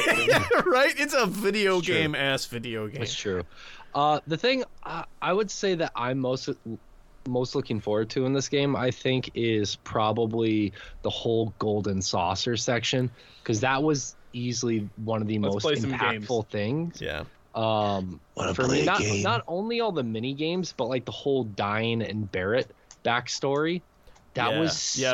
The under the gold saucer section. Actually, the under the gold saucer section is. Yeah, and the gambling. I can't wait for all of that. To be honest with you, but like, I really like the Cosmo Canyon stuff. Like, I can't wait for all. That's their actually the part that stuff, I'm the most looking forward to. I really want to see cool how they handle the Cosmo Canyon section. Oh, okay. So one thing I'm going to actually interject with that and add to that is this whole card game that's being added. Oh yeah, Queen of the Blood of the Queen or something like that. I think it's called Queen's Blood. Yeah. Queen's Blood. Yeah. This seems nuts. Like, people are saying it's a good card game. Triple Triad level good. I don't like Triple Triad. You don't like I Triple love Triad? Triple Triad. We've had this conversation before. Yeah. Okay, so we Final Fantasy 14 has ruined Triple Triad for me. Like, oh, do they have a new one in there? Yeah, Final it has a new one in there, but it's also games. got, a decade worth of cards at this point, and it is a lot. Especially since it's not built around a, single player game that you can bend the rules of in order to make them all make sense. So you're stuck with the weird rule sets that are all over the world that you can't then go and change. I heard you can. Which, that's not bad. Like, I actually think it's a good thing, but it's kind of ruined the original Final Fantasy IX's version of Triple Triad for me. Oh, yeah, that's true. I heard that if you explore, you can find booster packs and stuff, which sounds pretty addictive if you're into it. So, I love booster packs. I'm not into booster packs. I don't know how they're going to top. What are those for? Yeah, it is. I don't know how they're going to top Fort Condor. That's the One Piece at TCG. This point, because Fort Condor was excellent in Intergrade. So. Yeah, that is really. I didn't look into it, and I don't want to know if anyone knows the answer. I was kind of hoping that would persist. I hope that comes back too. So there's so much extra mini game stuff that they've added. If you watch the second, after you finish the Junon section of the demo, it shows off some additional gameplay that I don't think was shown in the trailer. Okay. And it shows you driving all these different kinds of vehicles. Like, you drive some kind of jet ski, you drive some kind of off-road vehicle and stuff like that. There's so much stuff that they're adding to this game. It's exciting in a good way. I mean, it's a little bit worrisome, but it's exciting. But for me, the thing I'm most looking forward to is obviously the story stuff. Yeah. The thing that worries me about that is that there's a ton to do in this section of the game already. I kind of want to see these mini games just be in the Golden Saucer and not fucking everywhere. That I could see, because it's going to kind of ruin the pacing of the main story. Yeah, I'm in the mood to go fuck around. Let's go to the Gold Saucer, and not every 10 minutes there's a new mini game for something. And that doesn't speak to me in the same way as the story is getting a little heavy. I'm going to specifically go fuck off. Sure. Yeah. That's I remember that too. And obviously I don't think they're going to include it in this game, but one of the other things I'm really looking forward to is how they handle the giant weapons in the game when those are released. I think that'll be in the third game, obviously. The third Ruby game. and Emerald. But that is one of the that's one of the things I'm really looking forward to. And I wonder if we'll get hints of that kind of stuff. I can't wait for the sub game. I just the Oh, subject. I lost my train of thought before. I wanted to ask you guys because I feel like we talked about this when we did the remake podcast back in the day. But while we were on the subject of Kate Sheath, being a robot controlled by Sang, do we all agree Chadley is probably also a robot controlled by Sang? Well, I don't know if like he's controlled by Sang or not. Well, not Sang. Sang's the other guy. Is what's his name? It is Sang. Is the one who. Is it Sang? Sang. I thought it was something with an It's R. Sang. Nope, No, it's Sang. You're thinking of Reno. No, not Reno. Reeve? Reeve. That's who I'm thinking No, of. it's Sang. Sang. Sang's the one who controls Kate's Eve. Yeah. I must be getting the names mixed up because I was like 90% sure that Sephiroth kills Sang. I don't like disc anyone 3. calling me. I don't like anyone calling me an idiot, so I googled it to make sure before I opened my mouth. Okay. Because for some reason I was pretty sure that Sang dies near the end of the original game, but Kate Sheath doesn't, so that doesn't make sense. Right. I might be thinking I'm probably missing these. I'm probably mixing up Reeve and Sang is what I'm doing. More than likely. Yeah. Yeah, that's Because fair. they're very similar characters. They're just dudes in black suits who are yeah. Yeah. I will say that like it's shown in the demo that Mai is like an AI program, and like there's some banter between those two characters, Chadley and Mai, where Mai's like, I feel for you, and he's like, that's not part of your programming. And like there's some banter there, so I very well could see like Chadley. See, that's not the banter I want. The banter I want is back from Intergrade where Chadley uses English and Yuffie doesn't quite, and he just shits all over her for not quite getting, basic sentence structure. I can't wait to see more of that. Shut her down. Yeah, That's fair. I could see it, is what I'm saying, Rich. Yeah. In essence. Sure. I still, I fervently believe that like. well, yeah, that was He's our like, original I decided- theory, is that this has got to be Also a robot. just a different robot. That if I wanted Chadley to be more upfront, and he's like, I'm a big part of Shinra's new child soldier initiative. The last question I have for you guys real quick, so we can end at a reasonable time. After watching the deep dive onto like the gameplay and everything they talked about at the the huge trailer that they showed off, and playing the demo and seeing everything from there, where is your level of interest in the game as of right now? Josh, I'll throw it to you first. I'm really curious to see what they do with the story. I was really hoping they'd fix an awful lot with the combat from the first game, because the combat is passable, but it's not. I still think that Great. combat's phenomenal. It's really not, especially coming off of a goddamn platinum Final Fantasy game, because I just played Final Fantasy 16. And The one thing I will say, the combat in that game is on a completely different plane of existence to the rest of the active time Final Fantasy combat so far. I don't actually like it as much as this. I feel like it got stale way quicker. The thing I will give you, and having you not having played the Junon section, maybe it's easy to forget this. The one weakness Remake Rebirth combat has, I think, is it is absolutely at its best when you have a full party of 3. Any less than that, it feels a little bit incomplete. Well, yeah, because it's RPG combat, and there's bullshit that you can't dodge. Like, shit will just hit you in this game. Whereas, I mean, other than the DLC in 16, which, frankly, the Omega weapon, fuck that boss. Like, the telegraphs are just the worst on that thing, and he does hit-and-run bullshit, so he's 200 yards away from you at all times. Fuck that boss. But other than that, the combat is so much better in 16, and you should not ever take damage other than that one fight. There's shit that just hits you in 7. And it doesn't feel good whenever you're just playing with, like, a character or two. But, oh no, one character got taken down. It's an RPG, who cares? I'll res them, I'll get back on my feet. It doesn't feel as good with just one or two characters. Yeah, I agree that I like the I've been playing a lot of Final Fantasy 16 over the past week. I think I'm like probably more than halfway through the game, and I do like the combat more, just the flexibility of it, and Yeah. But I've heard that the best way to play the Final Fantasy VII remake and the Rebirth is to put it on hard. Now I'm not going to do that because I'm not a crazy person, but I hear that. Well, but I agree. You can't even do that until you finish the game. Oh, they don't have the hard mode right away? The hard mode is just in the chapter select whenever you go back through Yeah, it's at the locked end. around it. Yeah. But it is more fun like that. I do agree with that.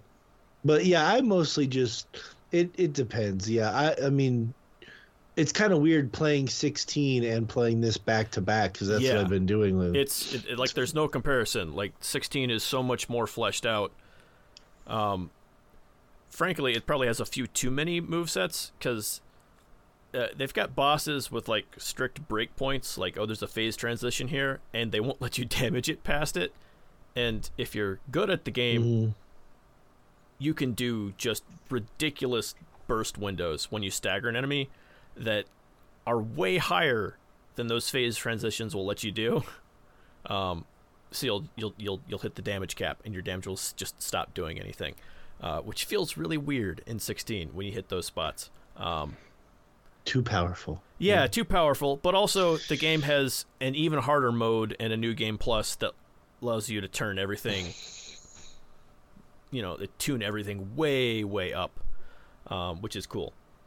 And also allows you to upgrade a completely different set of gear, like your accessories and stuff, in order to tweak it even more.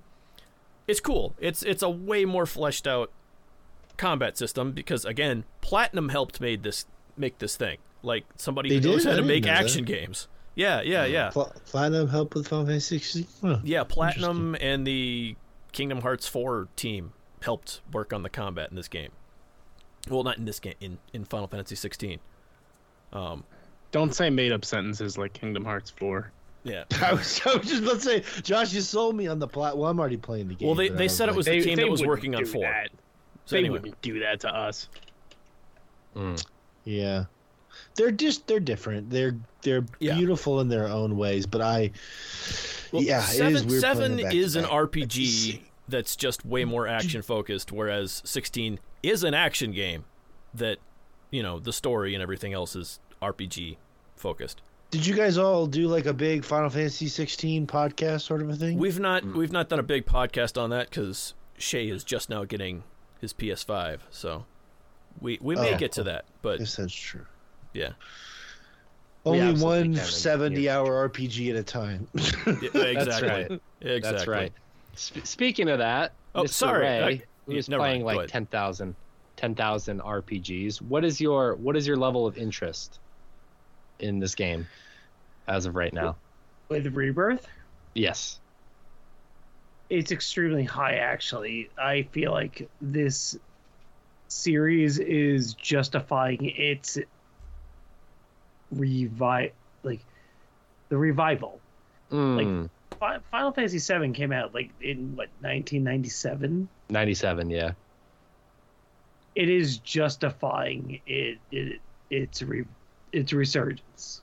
It's pretty impressive, like the longevity that this game has had in modern day media. Like it's pretty impressive. Like, granted, there have been obviously other games and entry in like Dirge of Cerberus, Crisis Core, Advent Children being the movie, but it's pretty impressive that it's been able to. It has had this much staying power for this long. It has no right, actually. Like, you know what? They have had so many missteps. If you look at like fucking Advent Children, and Advent Children is coming back into theaters in America. Yeah. Japan as well. This month, like, that's a bad movie. It's a pretty movie and it's a fun movie, but it's a bad movie. Yeah, it's a pretty good phone commercial. Is it even a movie? But say, is it a good phone movie in terms of the flip phone shit? Like, yeah, it's not that good. It was also the first time we got to go, what the fuck, Kate Sheath is Scottish? But it was like porn. But for Final Fantasy VII fans at the time, I'm telling you, it was like pornographic because it was so fucking gorgeous True. and fun to watch. But And plus, we were in the theater straight up jorking it. Yeah. Straight. I can tell you this as someone who saw the as someone who saw the Alec Baldwin Final Fantasy movie in theaters, I get yeah, baby, Spirits Within. Yeah, that's a much better movie than everyone gives it credit for. That movie is pretty. It's pretty and nothing else. No, that's got a much better story going on than Advent Children. I didn't see one phone in that movie, Josh. It's a much better story than Advent Children. What a horrible argument. I feel like there's almost no phone advertisements in this movie. If they hadn't put the name Final Fantasy on that movie, Spirits Within, it would have been received a lot better. But also, I agree with you. Yeah. I agree with you. Yeah, because it was Final Fantasy, people were like, "What the fuck was that?" Yeah, listen, it was just a good sci-fi movie. But you and I don't know each other. You and I don't know each other. I'm old enough where I saw that in movie theaters. Mm-hmm. Like, same. I did too. Yeah. So you know what? You and I share a thing that I at least know Rich can. That's how I got my dad to go see it. This Final Fantasy movie. I was gonna say I saw that, and that's why he no longer loves you. Or trust your taste in movies. Oh, come on. There's plenty of reasons Morgan's dad no longer loves him. Wait, I thought you were talking about my dad no longer loves me, and I was gonna say that's because he can't remember you. Yeah, he is in a nursing home with dementia. Like, just took a dark we got one of our classic dark twist. We got one of our classic Ray's dad brain is melting jokes. I think the last thing I'd want to say succinctly, Shay, because I think that I know you're trying to wrap this up, and if anyone listened to our podcast back in the day, they followed Sword Chomp in there. I was pretty critical of Final Fantasy VII Remake. And I told you that I look back on that and I think that I was way too critical, but there's a couple reasons I figured out why briefly. And that's just, for whatever reason, as an adult really enjoy the Ivalice Final Fantasies. Like my favorite Final Fantasy is 12. I like Final Fantasy 8 a lot. Like I like the ones that are a little darker, a little grittier. I love Final Fantasy Tactics. Those worlds, and like I had the kind great. I hate 12 so much. I know Van. I know all about your thing with Van. God, he sucks. But I love. It's okay. It's okay. You can hate it, and I can love it. We can both exist. We can, in that world. You can be wrong. It's cool. I like being wrong. It's fun. It's fun to be wrong. Try it sometime, Rich. I do it all the time. But so I have to kind of transition my brain to like, hey, this is a much sillier Final Fantasy. This is basically anime, and it's gonna be gorgeous, and it's gonna have fun fucking with the nostalgia of what is one of the most influential games ever made. And I have to kind of shift my mentality, and I think it was tough for me coming off of the more serious Final Fantasies and just where I was in my life at that point. Yeah. And then when I went back and played 7, I was like, oh, this shit's silly as fuck. So I think as long as I get my headspace there, I should be able to enjoy. And I'm replaying the remake right now, so. Yeah. That's dope. I obviously goes without saying I'm very high on this game. I have slight concerns over bloat in this game because of how much stuff they're adding, but it's all optional and it's on me to turn some of that stuff off. You know there's no such thing as an optional side quest for Shay Layton. Yeah, dude. What are you talking about, Shay? You guys got me pegged. You're doing all of them. I'm doing all the things. Peg you all right. You're right. Pegging, but I'm a little bit concerned about bloat. But overall, I'm very excited for this game. I like Josh said, I'm very excited to see where the story goes, and the kind of the things that they were going to change, because we debated that to death back in the day, like the changes that they made, what kind of impact that's going to have. We are a week away from experiencing what that impact is going to be. So I think that's the thing I'm most looking forward to, besides like some of my favorite scenes from the original being rendered in current graphics. I'm very excited for that. Just the scale of everything Yeah, obviously it's a day one purchase for me. I'm very, very excited for it. $70. $90 if you're getting the special edition. That includes. And you know I am, girl. The magic pot summon. How do you afford this shit, Rich? Why would you do that instead of? I don't have children. Yeah, you should answer. Well, anyway. Yes, that's. Yeah, I would have gotten the one that has the PS5 version. I also don't buy that many games anymore, Morgan. Yeah. Well, I thought you just said you bought Helldivers and Yakuza Infinite Wealth. Yeah, yes, but like right now, these are like I probably won't buy another game for like 6 months after Final Fantasy passes. So it's a hot streak. Oh. Yeah. Yeah, I'm super excited. But are there any final thoughts, things that we didn't get out that anybody wants to mention here before we call it for the night? The floor is open to anyone. No. It's minor thing, but I was much more up on they're doing something different with the story whenever the original remake came out. I am way less on board with that now after seeing a few other franchises try and completely whiff on this concept with adaptations that are going in a different direction than the original work. I still think they can do something interesting with it, but like we were mentioning in that how will it end section, I think it's more likely that they'll do something that's less interesting than what it could be. I see what you're saying there, because I like when I think of the remake, you remember that section towards the end of the game. Yeah, I was way more high on that than anyone else at the time, and I'm less so now. I like it. Almost died. Yeah, and we were like, oh shit, he died. Really, anything could happen. Yeah, they're saving all these people that were supposed to die, or presumably. I hope that there's some more like high risk stuff that happens as well. To be fair, yes. It did lead to my favorite joke about Final Fantasy VII Remake, which was the worst part about Final Fantasy VII Remake was the Dementors. There it is. Yeah. They were, no, I agree with you, Shay. Like, you're saying, like, about risk. If you have a chance to do anything you want to do with the story because of what they're saying, but you just take the easy road out, it's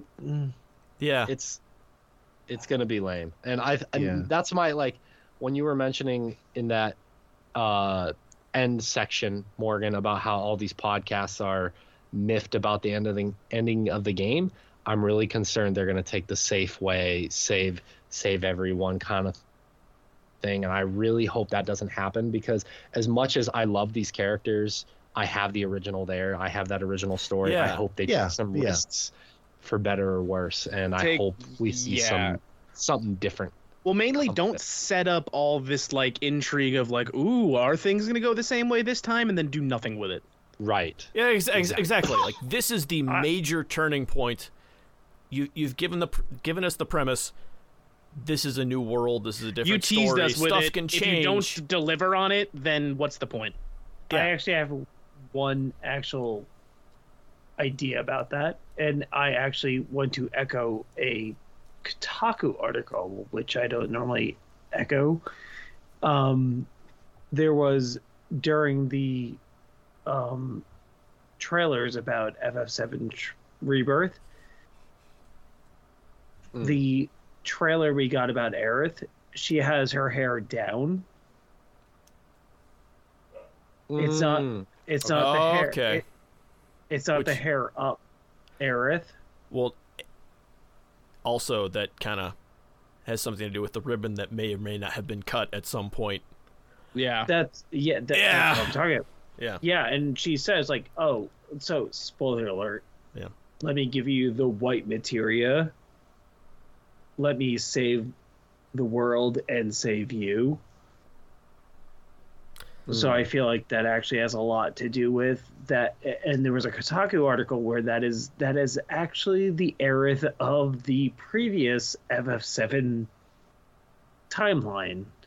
And I'm like, oh shit, that kind of makes sense. Maybe. Potentially. You know what? We'll know soon. There's so much. Exactly. It's so much shit. Yeah. Will we all just be sitting here being like, fuck, my brain hurts when this is all said and done? Oh, yeah, we'll be back in these seats talking about it again. Yep. 9 months right now, we're going to be like, well, fuck. I'm going to be curious, like... I'm going to be dead in 9 months. Stop. Stop thinking so cavalierly. You're not allowed to be dead. I thought you were going to say optimistically. No. I'm going to be curious, like... my head is what I led with, and I'm like, stop. Like, that's why I led with. I'm going to be curious where we're all going to be at in the next week or two, or next 2 weeks. Obviously, we will... I think almost all of us will have dove into... I swear I speak English. Dove into the game to some degree. We'll have dove into that by... We're down. Well, I tell you, boy, we're going to dive right in, we are. Yes. Well, I say. You know about. Speaking of that accent, for some reason, the original translation made Dio have a foghorn leghorn accent. Beautiful. The like the leader of the Gold Saucer. Yes. I can't wait to hear his foghorn leghorn voice. There you go. That's the thing you're most looking forward to. In full high definition.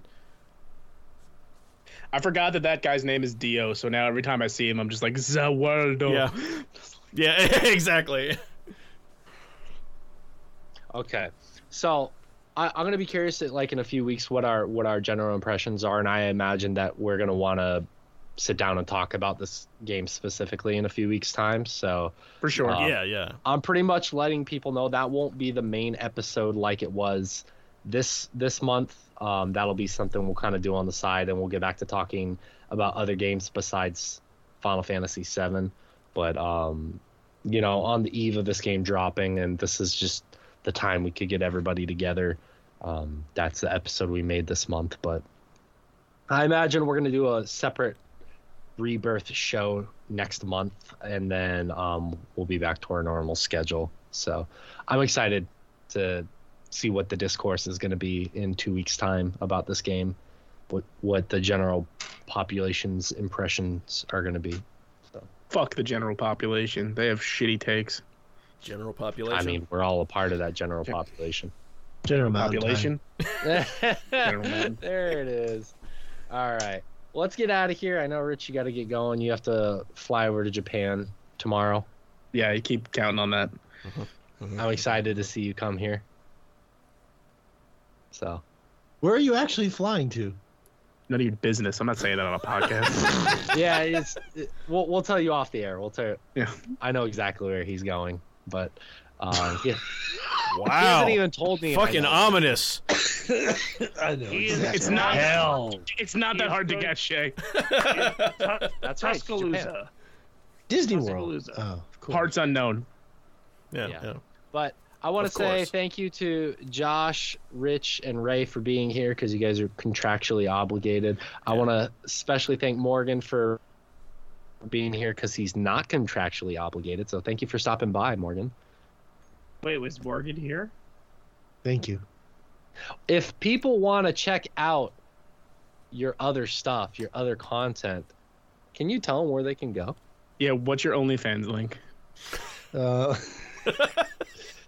No, I honestly, just for fun, Loot Chest Gaming on Instagram, but right now I'm a contractor for hire. I'm flying solo, basically, so maybe you'll catch me here from time to time, but if you want to follow my terrible takes, just go to Loot Chest Gaming on Instagram, and I got lots of crap for you there. Lots of it. And I mean crap when I say crap. It's emphasize crap on the crap. You go, yeah, man, we've heard it. It's dog shit. Yeah. Not dog shit. Just like this podcast. It's not dog shit. Rich. It's not crap. quite there. Crap. Fuck you, Shay. You're dog shit. There's tears to the fecal metaphors. Thank you. Sure. Fecal tears. Speaking of which, my dog's Cry getting fecal very tears. old and incontinent, and was trying to jump back up the stairs to get inside the house, and after I'd let him out, and didn't quite make it. He was jumping up the stairs, and an additional turd just jumped right out of his butt while he was doing it. Well, we've all been there. The other day, and so I had to go clean that off the stairs when he was done. He's getting to that age. Let's get out of here. Yeah. I got an additional turn I got to drop too, so we got to get out of here. Yeah, let's take off on that note. All right. I was your host, Shay. I didn't even introduce myself. I just realized that the whole podcast. Holy shit, that was Shay the whole time. Wow. I used to do that all the time. It's the curse of the host. The mystery man. Yeah. The voice. Thank you guys. We'll be back again soon with another episode of the Chompcast. Thank you so much. Rich, send it off. That's what we say.